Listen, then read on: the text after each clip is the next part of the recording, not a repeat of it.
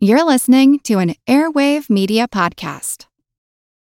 When you need mealtime inspiration, it's worth shopping Kroger, where you'll find over 30,000 mouth-watering choices that excite your inner foodie. And no matter what tasty choice you make, you'll enjoy our everyday low prices, plus extra ways to save, like digital coupons worth over $600 each week. You can also save up to $1 off per gallon at the pump with fuel points. More savings and more inspiring flavors make shopping Kroger worth it every time. Kroger, fresh for everyone. Fuel restrictions apply. Hey, have you ever used Cheapo Air? For years, and I really like it. With Cheapo Air, you can book online, use their app, or even over the phone. They've got great prices on over 500 airlines and millions of accommodations. They're my go-to for travel planning. And if you join their Club Miles program, you can earn points to save on the cost of your travel. Book on the app, and you get double points. Sounds like it's time I tried Cheapo Air. Call Cheapo Air at 855-247-3279 or visit cheapoair.com/podcast. Feel like who art Ed? We'll try to spice it. Who art is Mr. Wood art Ed me? Yeah. Either way, it's ambiguous. It works on so many levels. I know. That's off to a great start.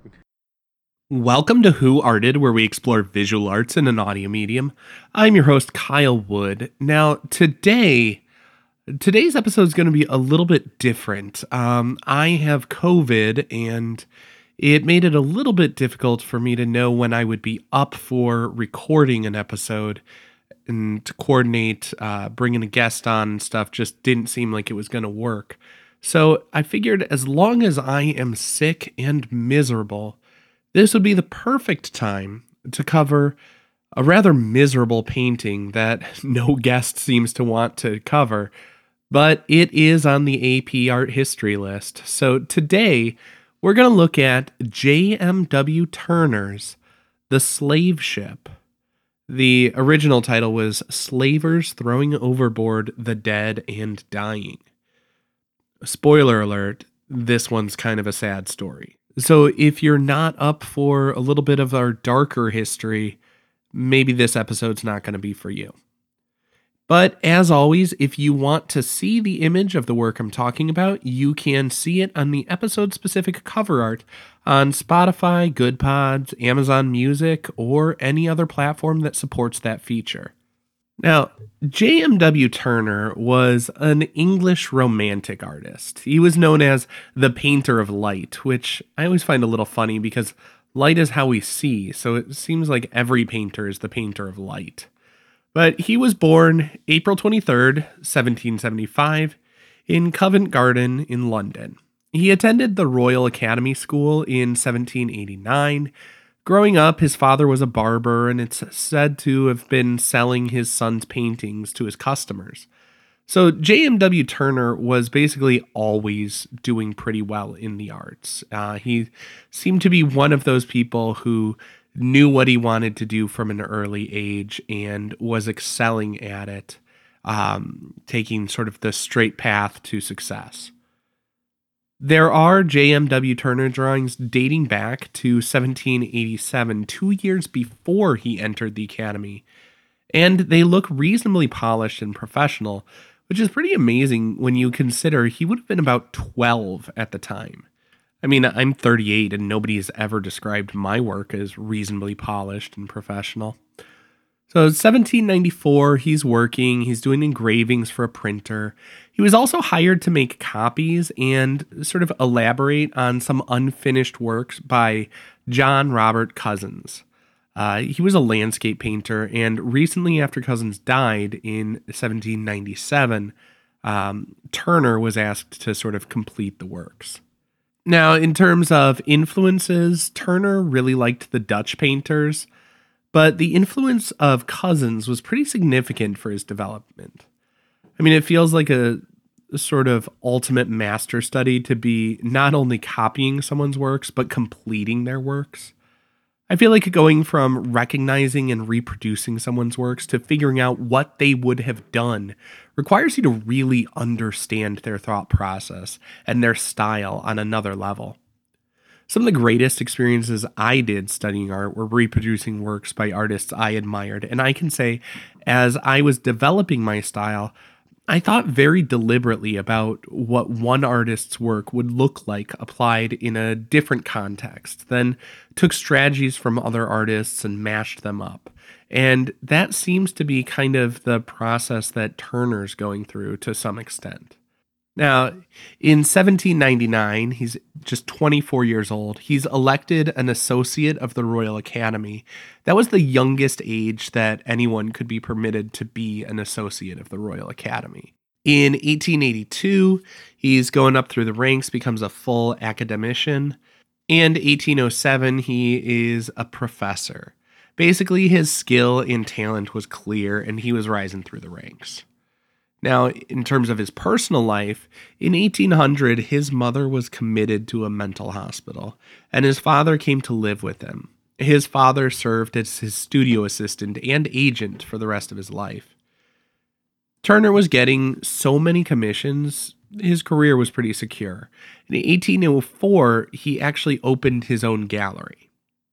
Now, the slave ship painting was given as a gift to a critic, John Ruskin, in 1844.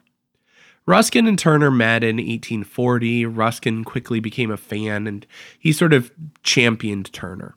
Now, he wrote in praise of the slave ship painting, but also said it was too painful to live with, and sent it to auction in 1869. So here's the story behind the slave ship painting. There's this British ship called the Zong. In 1781, the captain threw sick and dying enslaved people overboard. 142 people were killed. And he did that so he could collect insurance money for those, quote, lost at sea. This type of thing was shockingly common practice. But with this incident, the insurance companies refused to pay, leading to a trial that first sided with the ship owners, then an appeal found that the captain was at fault. The barbaric incident grabbed headlines as the legal battle dragged on, and it fueled outrage among some portion of the population. There was an incredible episode of a fellow Airwave Media podcast, The Constant. I'll link that in my show notes. It covered the absolutely horrendous practices of people who would send ships out to sea to sink so they could collect insurance payouts.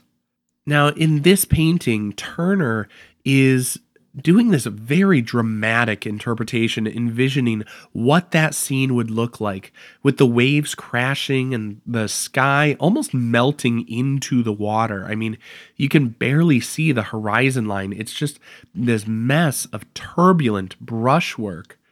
It really captures the mood and the feel of this horrific event. John Ruskin, the critic who was initially given the painting, wrote, "If I were reduced to rest Turner's immortality upon a single work, I should choose this."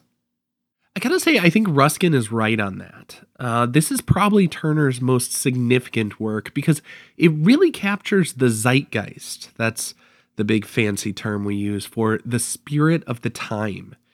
When we think about the middle of the 19th century, I mean, there was the abolition movement happening. People were kind of awakening to the absolute horrors and brutality that was being inflicted upon so many people. And Turner, like all great artists, is taking that in. He's seeing what is happening in his society around him, and he is capturing it, laying it out on the canvas for everybody to see, but also to feel. I mean, he was a romantic painter. He laid it out in the most dramatic way possible. And it worked.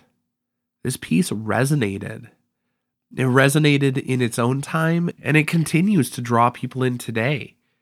It continues to get us thinking about the horrific incidents of the past, how far we've come, and maybe how far we still need to go.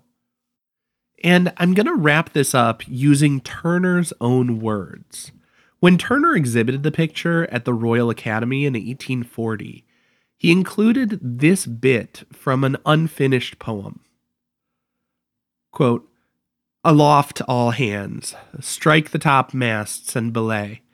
Yon angry setting sun and fierce-edged clouds declare the typhoon's coming. Before it sweeps your decks, throw overboard the dead and dying. Ne'er heed their chains. Hope, hope, fallacious hope. Where is thy market now? This concludes this week's episode of Who Arted, part of the Airwave Media Podcast Network. If you found this tolerable, please leave a rating or review on your favorite podcast app. You can find images of the work being discussed this week and every week on social media at Who Arted Podcast on Twitter, Instagram, and TikTok, and of course on the website whoartedpodcast.com. Podcast done.